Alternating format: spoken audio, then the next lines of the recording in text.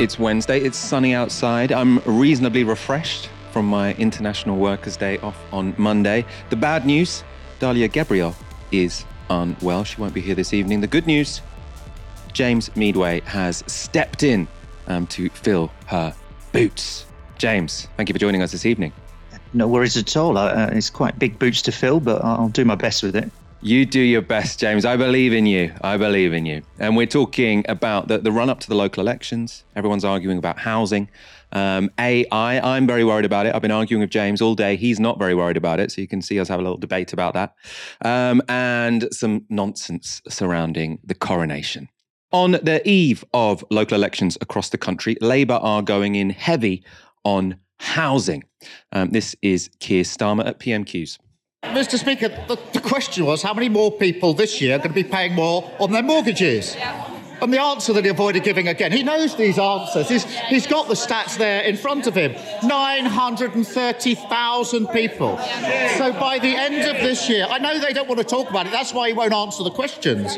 By the end of this year, nearly 2 million homeowners, counting the cost of the Tories' economic vandalism with every mortgage payment they make. And it's not just those who already own their home that are counting the cost of Tory recklessness. The average deposit for a first-time buyer is going up to £9,000. Does he even know how long it would take an average saver to put that sort of money aside? Homeowners form the Tories' base, so you can see why Starmer's gone for this attack line. He did, in fact, though, understate the problem. Starmer said there that the average deposit for a first-time buyer has gone up to £9,000. It's gone up to £9,000. But anyone who's tried to buy a house, I haven't, but I know some people who have, they'll know a deposit is much higher than £9,000. What he meant to say is that the average deposit has gone up by £9,000. He's using, I think, statistics from a report from planning consultancy Lichfields. They found that the housing shortfall created by the Tories' scrapping of house building targets will mean a first-time buyer in 2030 will need an extra £9,000 for a deposit. So changes made by the Tories this year will increase deposits by £9,000 by 2030.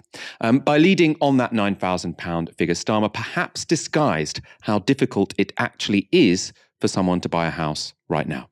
This graph from money.co.uk shows how much you'll need as a deposit if you're a first-time buyer across all regions of the UK. If you're anywhere outside of the south of England, you'll need between £27,000 and £37,000. If you're in the southeast, it goes up to £60,000. And if you're in London, well, you'd better have £115,000 knocking about. The average first-time buyer deposit in the UK is, wait for it, £61,000. But it's not just a hefty deposit you'll need to get your hands on. You'll also, if you want to own a home, need a pretty good salary too. Outside of the south of England, you'll need a mortgage for between £120,000 and £165,000. If you're lucky enough to find a mortgage provider who'll lend you 5 times your salary, you'll need to make between £24,000 and £33,000 a year. Might sound doable. If you're in the southeast, the average mortgage is £255,000, meaning you need a salary of £51,000. So getting a lot more difficult now. And then in London, the average first-time buyer, they'll need a mortgage of £360,000. So you'll need to be making £72,000 a year. So that is out of reach for most people. Of course, Sunak's scrapping of house building targets is only going to make those figures worse. And they are, we should say, pretty stark figures, which does beg the question, why did Starmer go for the somewhat confusing £9,000 figure which he fluffed? It was probably to get him this soundbite. Mr. Speaker, every week, whatever the topic, he stands there and pretends everything is fine across the country. And every week he does so, he reinforces just how out of touch he is. £9,000, £9,000 would take 4 years. They think it's funny that 4 years for the average saver to save £9,000. Or to put it a different way, in terms the Prime Minister will understand, roughly the annual bill to heat his swimming pool. So that was the comparison he wanted to make. The Tories scrapping house building targets, according to this consultancy company, has raised the amount that we will need a deposit to buy a house by £9,000. And he's saying £9,000 is around the cost it takes for Rishi Sunak to heat his swimming pool for a year. So Labour trying to say, one, the Tories are not good for your pocket, and two, they're completely out of touch. That then was campaigning for local elections. But what about the actual policy of the parties? Well, on Labour, the Telegraph has this. They write, the party has set a goal of achieving 70% home ownership. It is promising a package of reforms to the planning system to get more houses built, including giving first-time buyers first dibs on new houses in their area and stopping foreign buyers buying up swathes of new housing developments. The party has pledged a comprehensive mortgage guarantee scheme for first-time buyers who can afford a mortgage but have not got a large deposit. Furthermore, it has vowed to take on speculators who hold tracts of land with no intention of developing it, but with the explicit aim of later selling it on for a profit. So land bankers. Of course, to my ears, that was a lot of focus on home ownership, but Labour have also talked a reasonably decent talk on social housing. And in London, Sadiq Khan has a good story to tell. Last year, work began on 10,000 new council homes in the capital. And visiting a housing development in North London today, the mayor said this: there's no quick fix to London's current housing crisis, but I'm hugely proud at the progress we're making delivering a new era in council home building in the capital. We've hit our ambitious target early, with more than 23,000 City Hall funded council homes started since 2018. This is the highest number since the 1970s and a key part of my plans to build a better, fairer London for everyone. So that was 10,000 homes started in the capital last year. That compares to, in the whole of the rest of England, 4,325 council homes being started. Right, so you've got double the amount of council homes being started in London compared to the rest of England combined. So it looks pretty bad for everywhere else. Pretty decent for London. Of course, I would like to be seeing more than that built, but there is a limit to the resources to which Sadiq Khan can access. James, the parties are battling out on housing, or I should say more realistically, Labour attacking the Tories on housing, because the Tories really don't have much of a story to tell when it comes to this. What do you make of this issue? How much do you rate Labour's offer here? Well, it's a bit sort of, fairly typically, it's a bit underpowered, isn't it? It's fine to sort of stick a target out there and say we want a 70% home ownership. I mean, fine, whatever. But it's like, how are you going to get there? And what you don't see in this is a plan on how to get there. The bit that's quite unusual, I mean, Sadiq Khan sort of running against this. There's a few other Labour councils that are starting to think along these lines as well. There are new council housing schemes appearing around the country, like building has picked up from an extremely low point reached, I think, under the last new Labour government back in the 2000s. But unless you've got a plan from how you get here to this point in the future, which is 70% ownership, it's just, you're just kind of offering these things and doing nothing about it. The big thing that they were pushing earlier in the week was a mortgage guarantee scheme.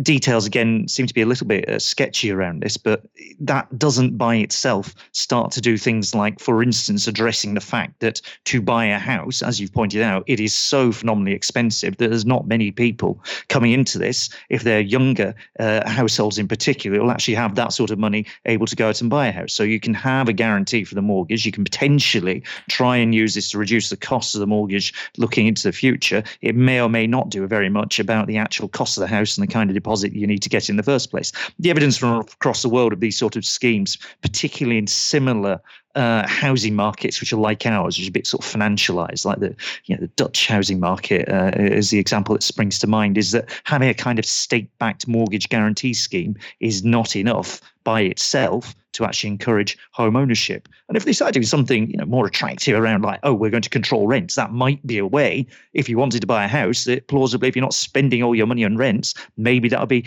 getting you further up there. Maybe if we had a much higher minimum wage, particularly for younger people, that would have a significant impact. There are other things that they would need to do to get there, and they're not doing them. The kind of proposals that Labour had in 2019, very well developed, very comprehensive package of proposals called Land for the Many, which was published and duly savaged, and you can see the political problems that Labour's now backing away from on this, savaged in the Daily Mail and other such places, but really good radical schemes to think about how you start to get into the underlying problem in this country, which is the ownership of land in particular. Not so much the houses that are being built, but the fact of who owns the land that these things are built on. So things like support for community land trusts, for the idea that you would have forms of public ownership of land, perhaps council ownership of land, which would allow more house building to take place. Much more thoroughgoing than saying we're going to have a state-backed mortgage lender, a vague target, and try and sort of encourage councils around the country to allow more to be built. It doesn't add up to what they say they want to do. I mean, personally, I think the whole targeting what tenure people will live in is stupid, essentially, because they're saying they want 70% homeowners. They've also said they want social housing to be the second largest tenure.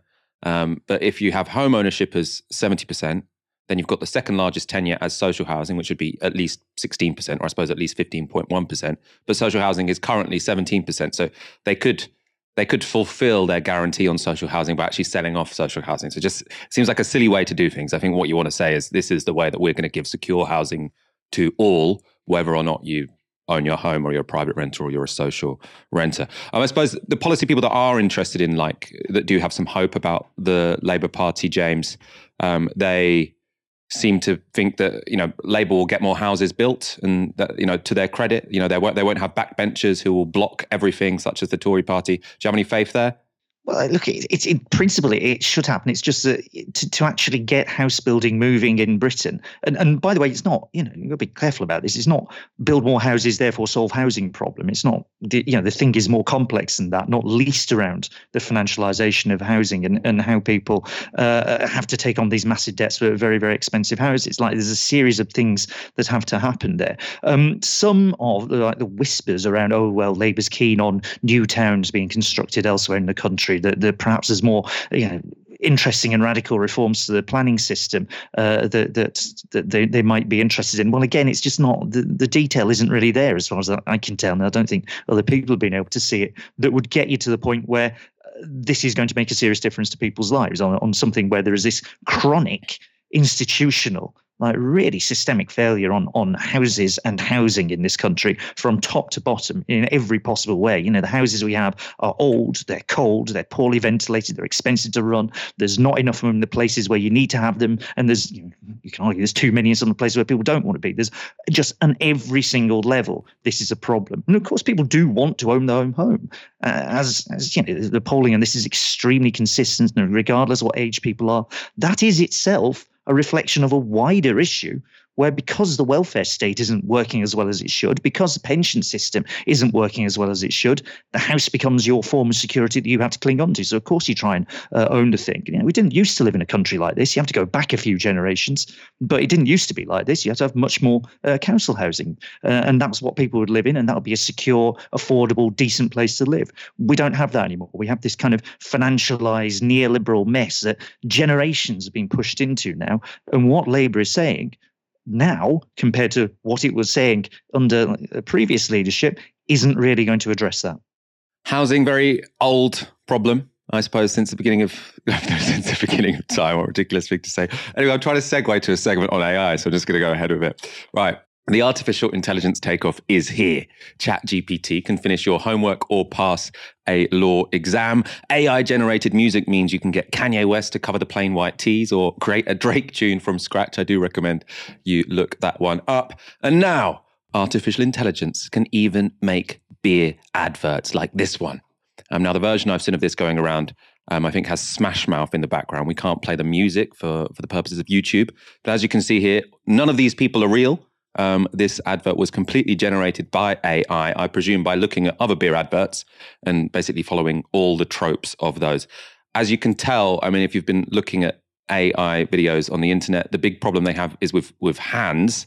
And clearly here, a big problem they have is from drinking. So AI hasn't quite worked out yet which side of the bottle a person would drink from. But you can see, work still to be done, but that's a lot of progress from where we were a year ago. The speed of AI development has some influential people incredibly concerned, though. This was a headline in the New York Times this week. The godfather of AI leaves Google and warns of danger ahead. For half a century, Geoffrey Hinton nurtured the technology at the heart of chatbots like chat-GPT. Now he worries it will cause serious harm. Geoffrey Hinton was a computer scientist at the University of Toronto who first developed the neural network model of artificial intelligence. Neural networks enable computers to process data in a way that is inspired by the human brain. So it's one type of machine learning and forms the backbone of AI models like chat-GPT. So that's why everyone is very interested in this guy. The NYT spoke to him about the concerns that led to him leaving Google, which he did only very recently. So the NYT write this. As companies improve their AI systems, he believes they become increasingly dangerous. Quote, look at how it was 5 years ago and how it is now, he said of AI technology. Take the difference and propagate it forwards. That's scary. Until last year, he said Google acted as a proper steward for the technology, careful not to release something that might cause harm. But now that Microsoft has augmented its Bing search engine with a chatbot challenging Google's core business, Google is racing to deploy the same kind of technology. The tech giants are locked in a competition that might be impossible to stop, Dr. Hinton said. The article goes on to say, his immediate concern is that the internet will be flooded with false photos, videos, and text, and the average person will not be able to know what is true anymore. Down the road, he is worried that future versions of the technology pose a threat to humanity because they often learn unexpected behavior from the vast amounts of data they analyze. This becomes an issue, he said, as individuals and companies allow AI systems not only to generate their own computer code, but actually run that code on their own. And he fears a day when truly autonomous weapons, those killer robots, become reality. So all very concerning stuff. One more quote from him. He said, the idea that this stuff could actually get smarter than people, a few people believed that, but most people thought it was way off, and I thought it was way off. I thought it was 30 to 50 years or even longer away. Obviously, I no longer think that. So this is a guy who knows his stuff, very, very concerned.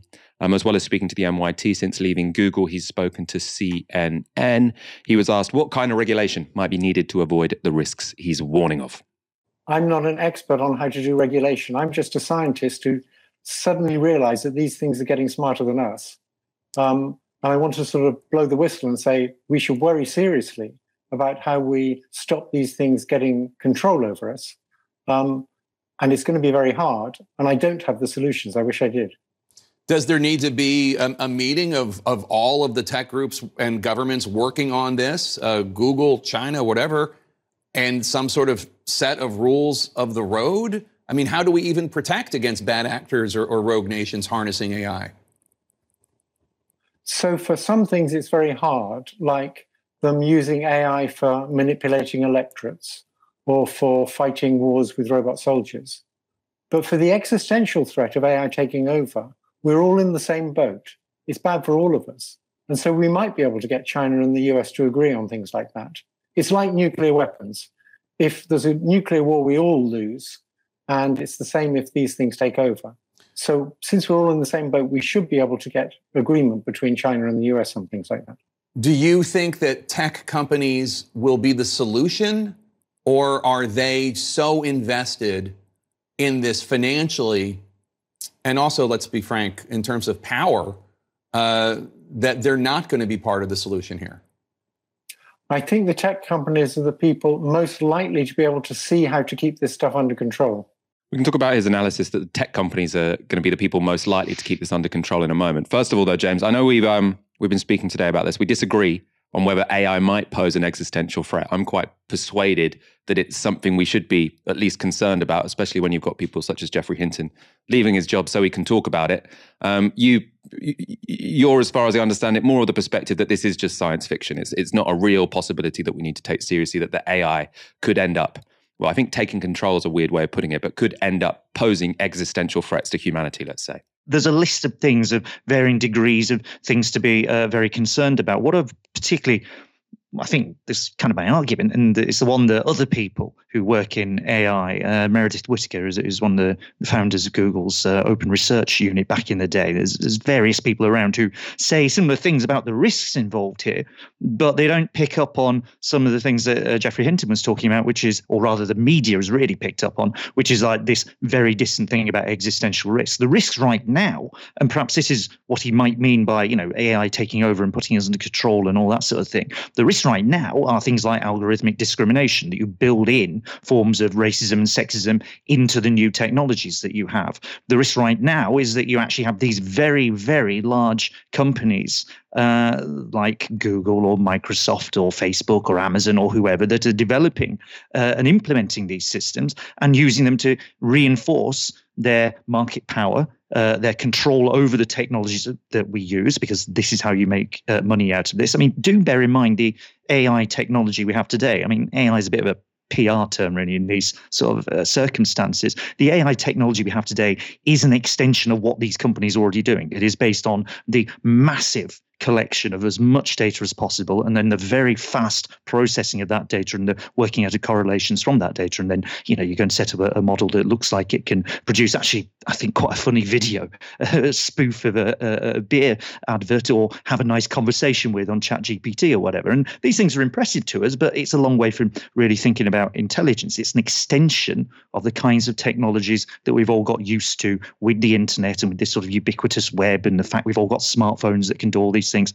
over a long period of time. Now, that technology as applied will reinforce the problems we have with that technology of very large corporate capture, corporate control, not necessarily well regulated, all sorts of then political influences that start to come in that Geoffrey Hinton actually hinted at there. That, I think, is where the real problem is. And it's also, I think, where there's a degree that sometimes with people talking about what's happening with AI, they talk about it as a technology completely separate from what is happening in the rest of the world, from how the economy is organized, how society is organized. They floats free, and then one day it might come up with a supercomputer that will kill us all for its own purposes. And you saw that, I think, with Geoffrey Hinton saying, well, actually, perhaps the big tech companies are part of the solution here. Well, I think we need to be a bit more strict about this. And I was very interested to see, just a few hours ago, Lina Khan, who is the US chair of the Federal Trade Commission, the watchdog in the US that's supposed to keep an eye on things like big tech companies and to preserve competition and this sort of thing. Lina Khan, one of the more impressive people in the Biden administration, actually been quite activist about taking on some of these companies, coming out with a big list of what the administration would like to do, what she would like to see done on some of the more day-to-day, immediate, this is happening right now concerns with artificial intelligence, like discrimination, like the fact that, it's now so easy to generate fraudulent emails or to do deepfakes or to do various other things that can be used to defraud people, essentially, that you have these technologies under the control of very large corporations. And she cites directly the experience of the last nearly 20 years now of big data and how it's changed society and how we've suffered from the ways in which that wasn't regulated and how it's been applied to us. So that, I think, was a more promising way, a more useful way to think about some of the issues here, because it starts to get into the real problem, which is not so much the technology itself, but the relationship of that technology with capitalist structures that we all have to live with anyway. Yeah, and so, I agree with lots of that in terms of those should all be concerns. I suppose, I think what Geoffrey Hinton is saying is quite specific and very different to other technologies, which I think, many of the arguments you've made could be said about many a technology because it's about how people use them. There's something different about AI, which is that it is self-improving. It can act recursively. So the difference between how AI deals with data and how, say, Facebook deals with data, let's say, is that you are having a model, these neural networks, which Geoffrey Hinton created, which are being fed loads and loads and loads of data. And it's not then that they pump out an algorithm that the computer scientist understands. It's that they can complete tasks without anyone understanding what's gone on.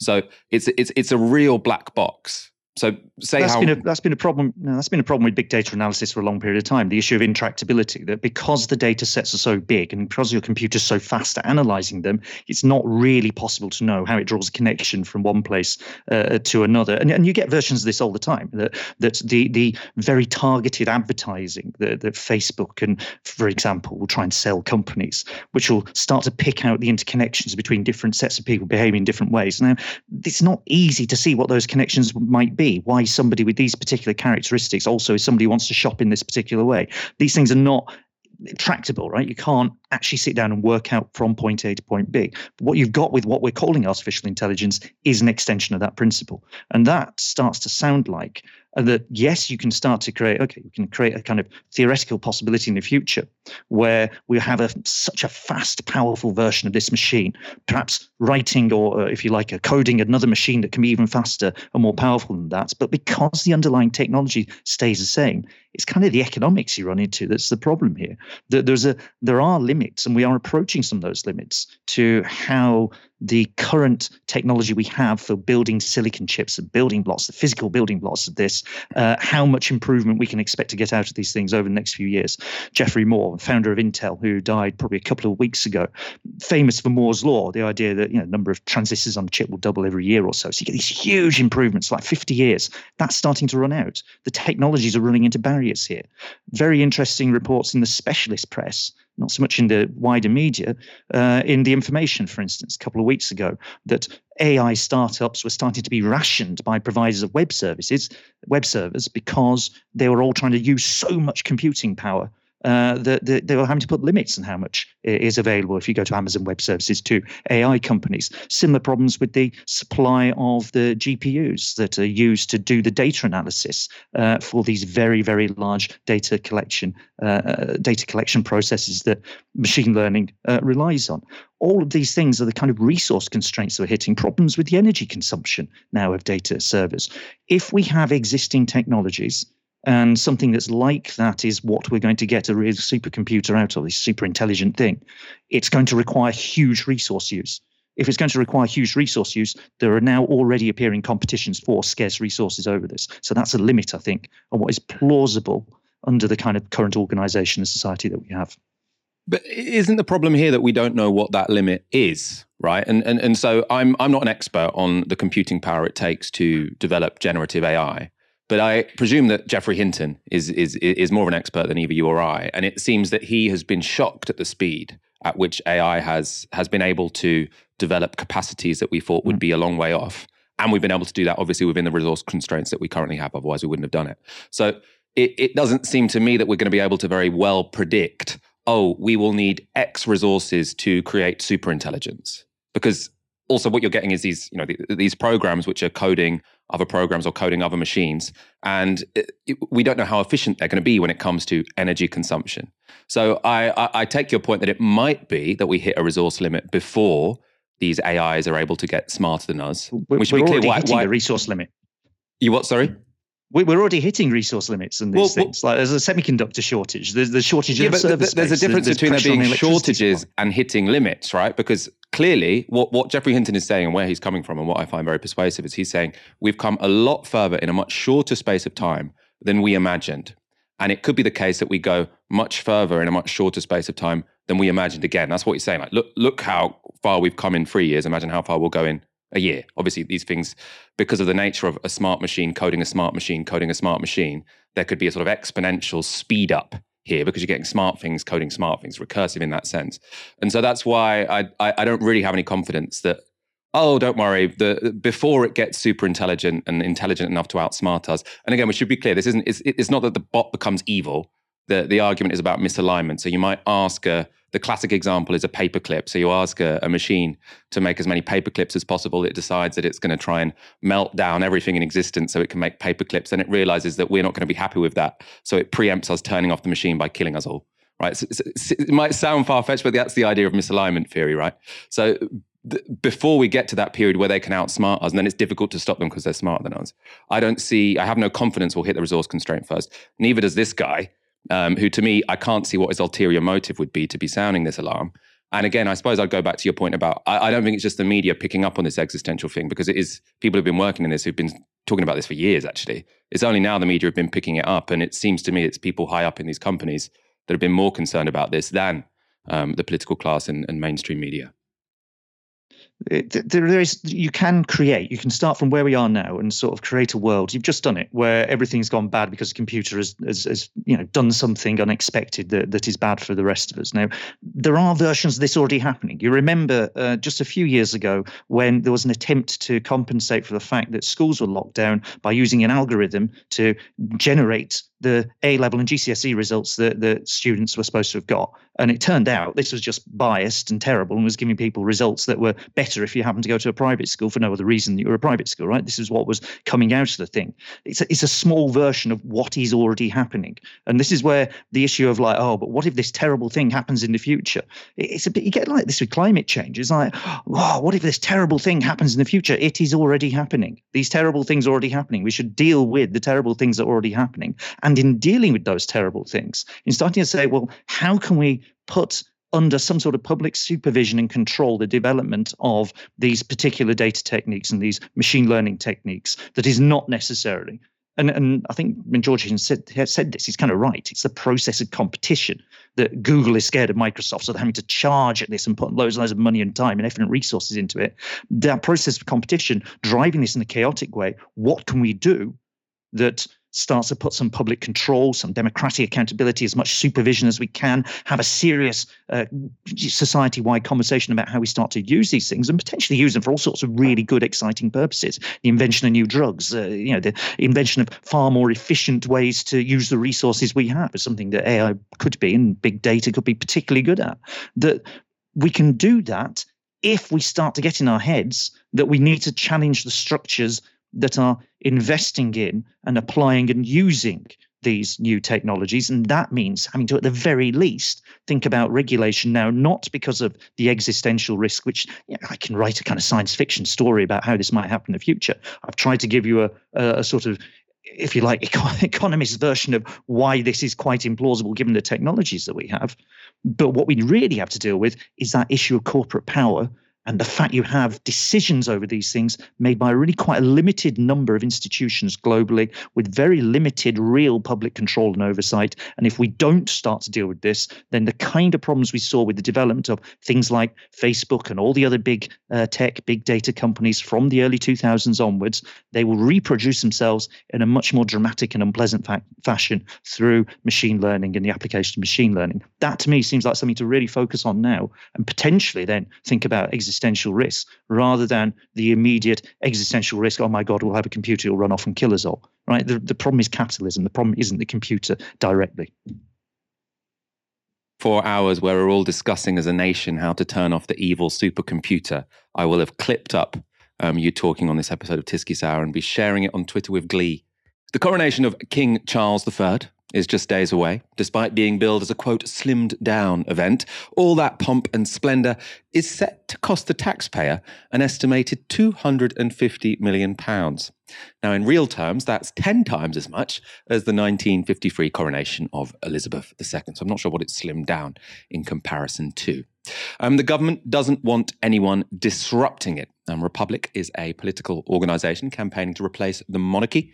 They've recently protested the king at various visits around the country, like this one at Westminster Abbey, using the hashtag #NotMyKing. The group say their membership has grown by 1,000 every week. There's only a week left, so it's not going to be that much longer to keep growing the organisation, but there we are, still progress. And Republic have planned legal demonstrations along the coronation route on Saturday, including at the statue of Charles I in Trafalgar Square. Ominous. His 1649 beheading led to a short-lived republic in Britain. I'm not sure if that's what they want to see again. If it were, that would make the next point reasonable, but I don't think it is, because they now have received an official warning letter from the Home Office citing the new public order bill. That bill was rushed into law this week, and it clamps down on the right to protest. The Guardian reports this. Using tactics described by lawyers as intimidatory, the Home Office's Police Powers Unit wrote to the campaign group Republic, saying new powers had been brought forward to prevent disruption at major sporting and cultural events. I would be grateful if you could publicise and forward this letter to your members who are likely to be affected by these legislative changes, says the Home Office letter, which lists the creation of a number of new criminal offences under the government's much criticised public order bill. The public order bill means that protesters who block roads, airports and railways could face 12 months behind bars. A person locking onto others, objects or buildings could also go to prison for 6 months and face an unlimited fine. And the police now have the power to stop and search protesters if they merely suspect they're planning to cause disruption. So perhaps if they have a poster that says "Not My King" with a hashtag. Other groups, including Extinction Rebellion, are also reported to have received the letter. Tom Tugendhat is Minister of State for Security. On Radio 4's Today programme, he gave a pretty interesting take on the coronation's security operation. This is a major moment for the United Kingdom. It's a major moment to showcase not just our capabilities in science and technology and arts in any number of different ways, but it's also a major moment for us to showcase our liberty and our democracy. And that's what this security arrangement is doing. What we're doing is we're empowering people to come together freely and openly. And we're demonstrating that security can be a liberator in a democracy, not like in authoritarian states where it's a controller. Showcasing our liberty is an interesting phrase. This at a time when protesters who want to say, not in our name, not our monarch, not our leader, have been sent a letter by the police, that's the Republican organisation called Republic, have been sent a letter by the police warning them that the government has sped through new laws in order to limit their ability to protest. So to put it simply, do they have the liberty to erect a banner this weekend saying, not my king?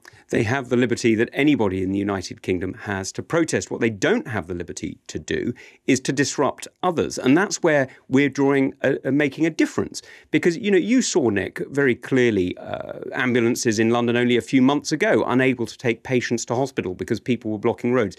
You've seen people quite rightly getting extremely frustrated when they're unable to get to work or get to school in the morning because people, for one pressure group or another, have decided to put an obstacle in their road, sit down in their road. This is why we are making this change to the law. And this is why the important changes we've made to the Public Order Act have gone through. What do you mean by disruption, though? OK, holding a banner, that's OK, you say.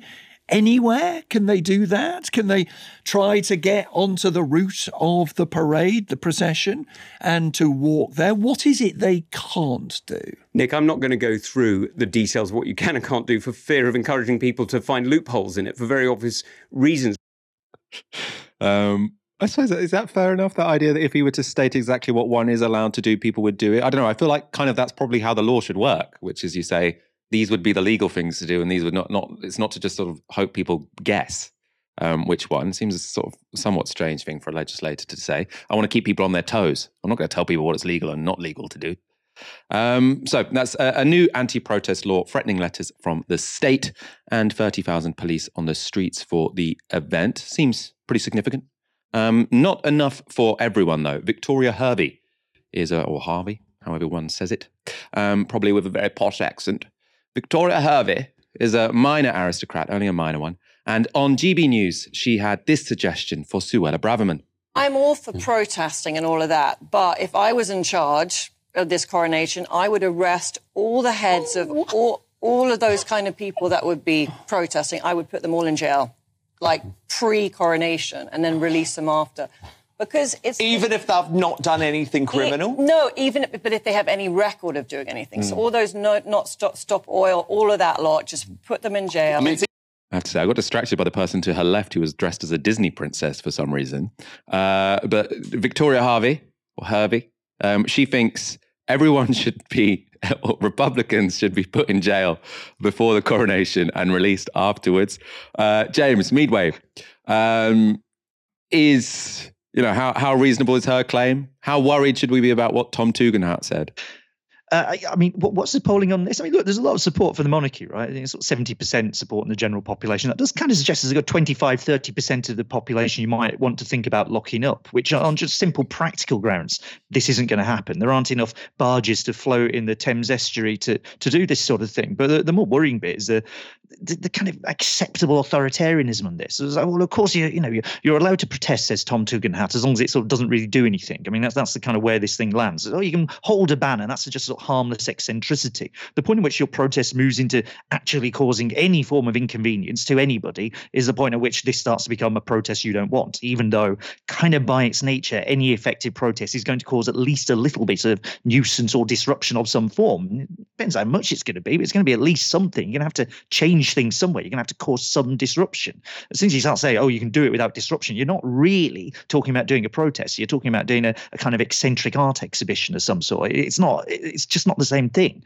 And then you get this sort of reinforcement of it from the likes of, lo and behold, GB News, where it's like this little bit, actually quite a lot, that the Tory minister has done is then taken and run with by, sort of random talking heads on right-wing TV channels, and actually putting herself to the right of Dan Wootton there, which is quite something. So this is it's a nasty slippery slope, and you can see this kind of slide towards versions of increasing restrictions and what you are allowed to do, what you can do to protest, exactly as conditions have visibly and obviously got worse for very large numbers of people over the last few years. The cost of living crisis, the failure of our sorted public services, including, by the way, the ambulance service, not because people are on strike or people are blocking streets, but because it's been desperately and chronically underfunded for a decade or more by this point. So that's what's happened. And that's, at the same time, the response from government isn't to say, this is how we will solve these problems. It is say, if you in any serious sense want to raise some of these problems, including the fact that we have, for reasons basically unknown, but here we are, we still have a monarchy. It is very expensive. We pay a lot of money for this. This is not a slimmed down monarchy in any reasonable sense. And you want to protest about that in a way that is meaningful at the point where it will mean something. You're not allowed to do that, because we all have to say hip hip hooray and pretend everything is all sunny and wonderful out here in King Charles's Britain. It's just a sort of nasty authoritarian swing, and it's kind of given this sort of happy-faced gloss by people like Tom Tugendhat. Of course, we want protesters. It's quite all right to protest. You can hold your mad banner if you want. Just don't actually do anything that will make a difference. Sticking on this theme, but only because we have a great clip of my colleague to show you. Novara Media's royal correspondent Ash Sarkar has been on the BBC talking about the coronation, and she didn't hold back. But when it comes to this generation in particular, young people are interested in the values of fairness and in the values of representation. Whatever way you slice it, the monarchy is neither a fair nor a representative institution. And this is where I've got to disagree with you, Rosie, just a little bit. There have been attempts by the royal family to strip themselves of some of the mystery, invite the media in and show the public what they really do. And what they've revealed themselves to be is a cartel of some very weird people. And I think that the more that social media, 24-hour news, tabloid press intrusion gets us to see who they are as individuals, which is people who have been made, in many cases, deeply unhappy by the institution that they were born into, the less people are inclined to support the monarchy either as a political national institution or just a kind of, old school celebrity that they can secretly enjoy. The more unhappy you see them being, the less you're into it. I mean, it's fascinating that you say that, because I suppose you could say a traditional role is to offer a kind of escapist dream and otherness, but you're saying that dream is tarnished by some of the stories that the palace wouldn't like getting out.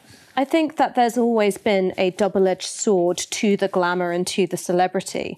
If you think about the person who really pioneered celebrity for the royal family, Princess Diana, that goes hand in hand with tragedy. And I think you can see the same with the treatment of Meghan Markle. She came into the royal family as a ready-made celebrity, someone who was comfortable and familiar with what it meant to be under public scrutiny. She ended up being pushed to the point where she went to the United States. And for the royal family to not be able to keep the first royal of colour inside the tent really does fly in the face of what a lot of Generation Z and millennials value, which is diversity, inclusion, and a degree of social equality. Incredibly well put. I struggle when I show Ash clips, because what is there to add? I mean, that was very, very articulately put in 2 minutes. Especially this idea, I think, that the first royal of colour, they failed to, not only did they fail to keep her in the household, but they ended up, constantly briefing against her. And now she's become a hate figure, which, is going to be, there are some people pleased about that. Presumably, I think Dan Wootton probably thinks he's doing the royal family a favour by constantly railing against Meghan on the television. But there is going to be a younger generation of people who find this pretty grotesque. When it comes to what younger people think, the royals are a little bit worried about the lack of enthusiasm from Britain's younger generations. This is a poll which shows that while 65-year-olds and those over 65, 79% of them want to keep the monarchy.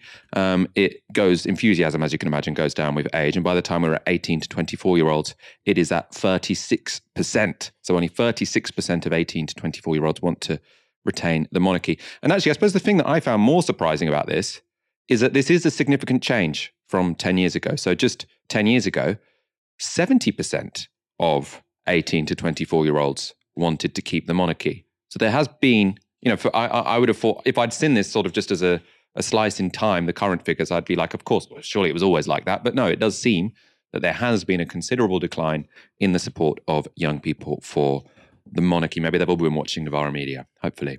James, how worried are the royals? Does it matter? I mean, they still do have pretty solid support, don't they? But I suppose they should be looking in the long term. Do people get more royalist as they get older in the same way that people were supposed to get more conservative? I mean, looking at the graph, well, maybe. Support for the monarchy has been fairly consistently high in this country for a long period of time. Although I think the news this morning was that actually it's around about the lowest it's been since 1983. It does wobble up and down, but you're still talking really quite a lot. Presumably that's driven by, once you break it open, this incredible slide in the opinions of the younger about the monarchy, to go from a position where it's a clear majority, not just a majority, a clear majority, to about 1/3 support in just a decade.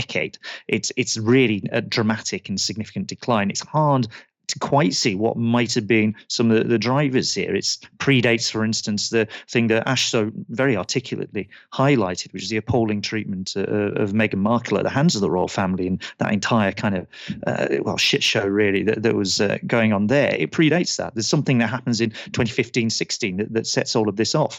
Should the royal family be worried? Yes, presumably. If you have a view to genuinely believing, as by the way, Prince Charles, obviously genuinely, King Charles, still haven't entirely got used to that one.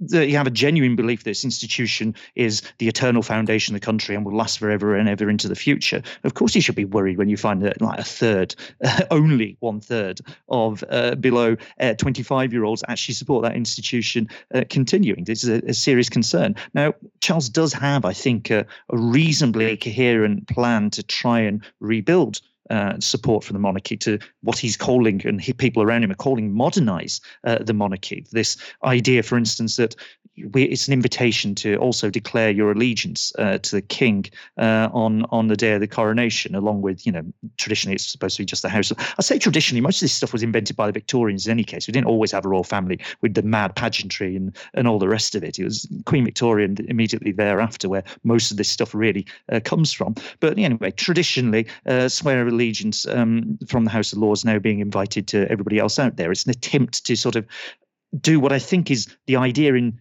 King Charles's head. And although this is a bit of a plug, I had a very good conversation, mostly James Butler, formerly of Novara Media, talking about King Charles's very particular sets of beliefs and his attachment to a certain sort of actually quite reactionary thinkers out there in terms of how he might view the world and how he views ecology and nature, the economy and all of our places in all of this.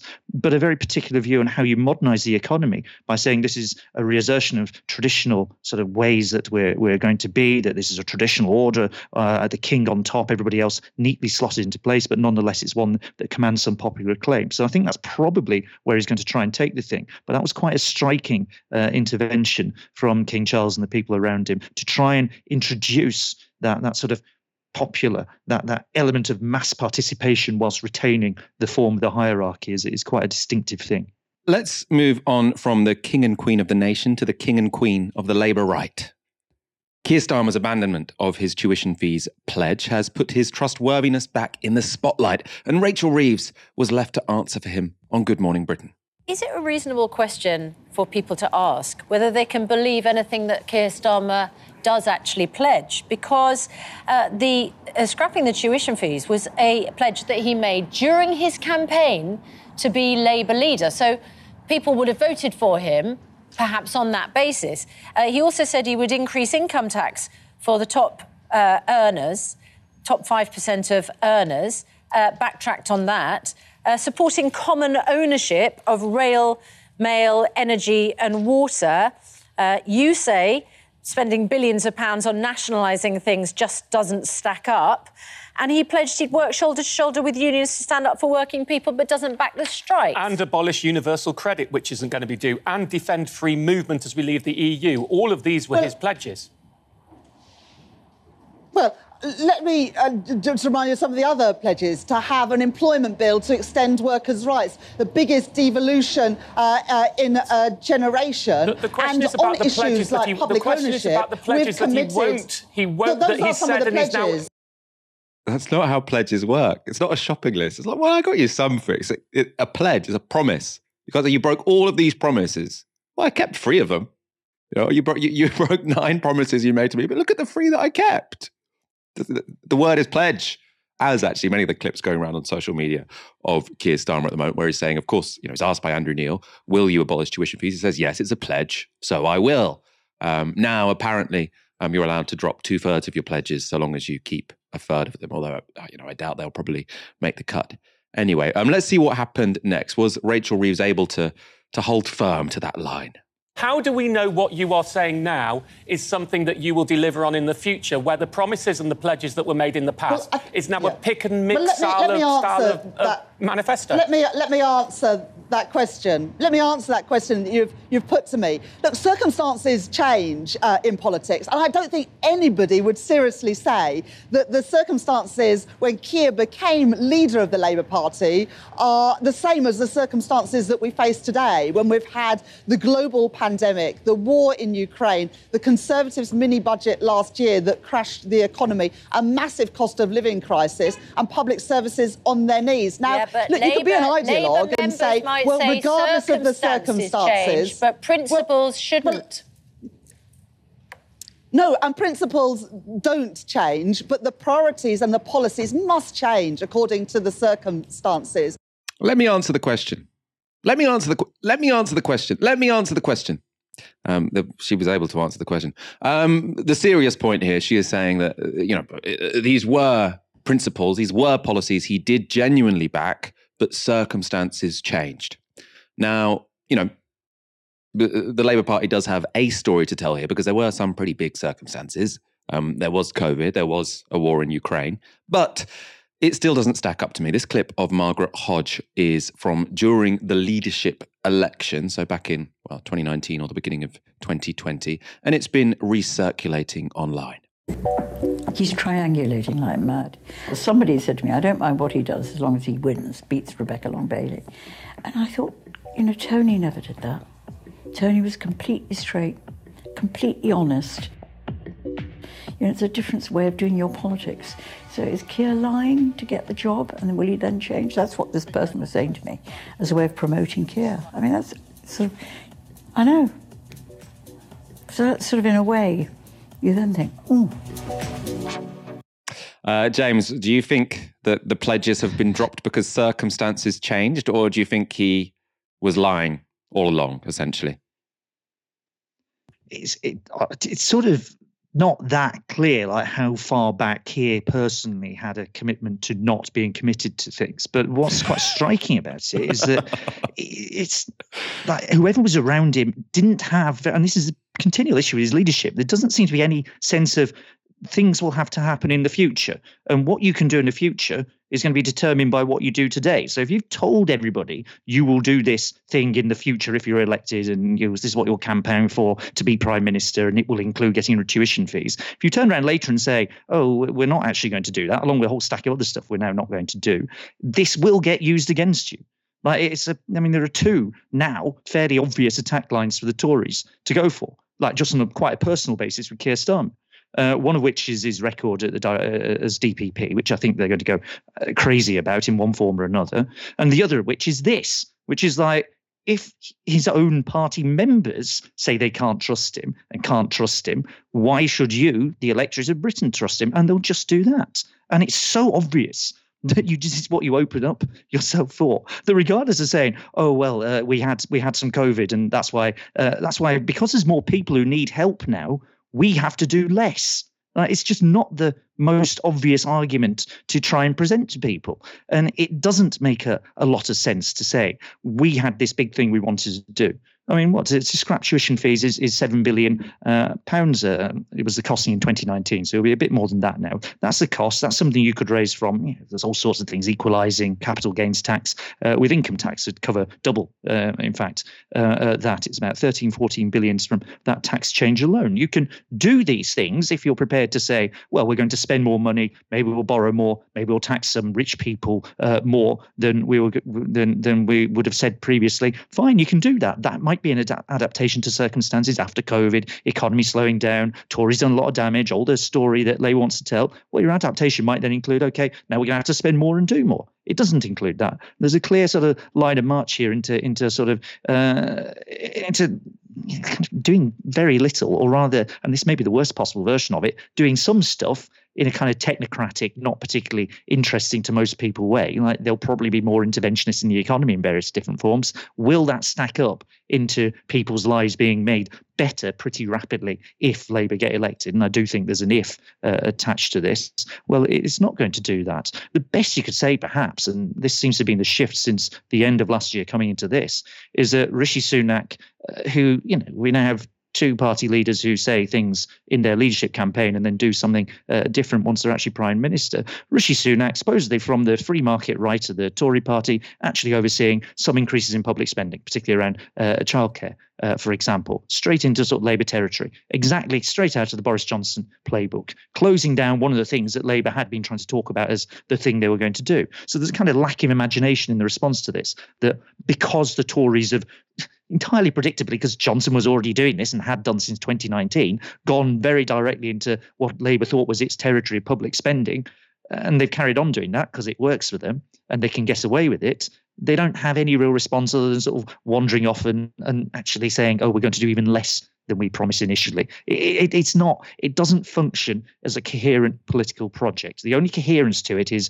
we are not Jeremy Corbyn, so we're going to bash the left a bit more. It doesn't add up to a project that you can present to the wider population in the election, because what does it actually stand for? What is it really going to do? Because you stripped out a load of things. And it doesn't add up to a project, I don't think, for government, because you're actually going to have to, particularly if it's a slender majority or a minority government, you're going to have to rely on a wide base of social acceptance for some of what you want to do. You're going to need the trade unions supporting you. You're going to want the left supporting you in some form, because otherwise you're going to be in a worsening crisis in this country with a whole load of promises or half promises that you've either ditched, or things you say you're half going to do, whatever the manifesto looks like. And where's your popular support for doing this? Where's the base of support you can rely on to say to trade unions, we will meet your pay demands? You've not got that. So the more this goes on, the more the kind of 1990s rerun that I think some people have in their heads about what the world is like now, it's just not going to work. It's going to meet the hard reality of 2023 into 2024. And it makes that prospect of a Labour government increasingly unlikely the more it continues like this. Very, very quickly, just because we've only got a minute left, but I just wanted to ask, because you were someone who used to be a bit more positive about, say, Labour's economic programme under Starmer and Reeves than other people, sort of pointing out the climate pledges or whatever. Are you now, much more cynical than you were, say, 12 months ago? Always cynical. I've always been cynical. These people say these things because they think they have to say them, and this is just how the world is going. The world is heading, capitalism in the West is heading in a more interventionist direction. Lo and behold, you get a Tory party that's more interventionist, you get a Labour party that's more interventionist. There's a nice little article in The Economist about it this week. That's how things are working. What we're starting to see with Keir Starmer is a hollowing out even of that bit they got to, where it's slightly more interventionist, a bit more spending. And I think there's real dangers. Ed Balls, for instance, has been one of the people chiseling away at that climate spending pledge. One of the few things that Keir Starmer's Labour has said it will do that's quite big, quite meaty, looks serious, looks like he'll do something. It's being pushed away at by figures on the party right. So there's a real sort of weakness and hollowness to the project at this point on the policy side, that getting rid of further policies, whatever promises you used to have in the past, reinforces and means that your party project is weaker than it was even 12 months ago, even 3 months ago, frankly. James, it's been a pleasure having you on for a full show. We should do this again soon. Yes, please. It'd be nice to be back.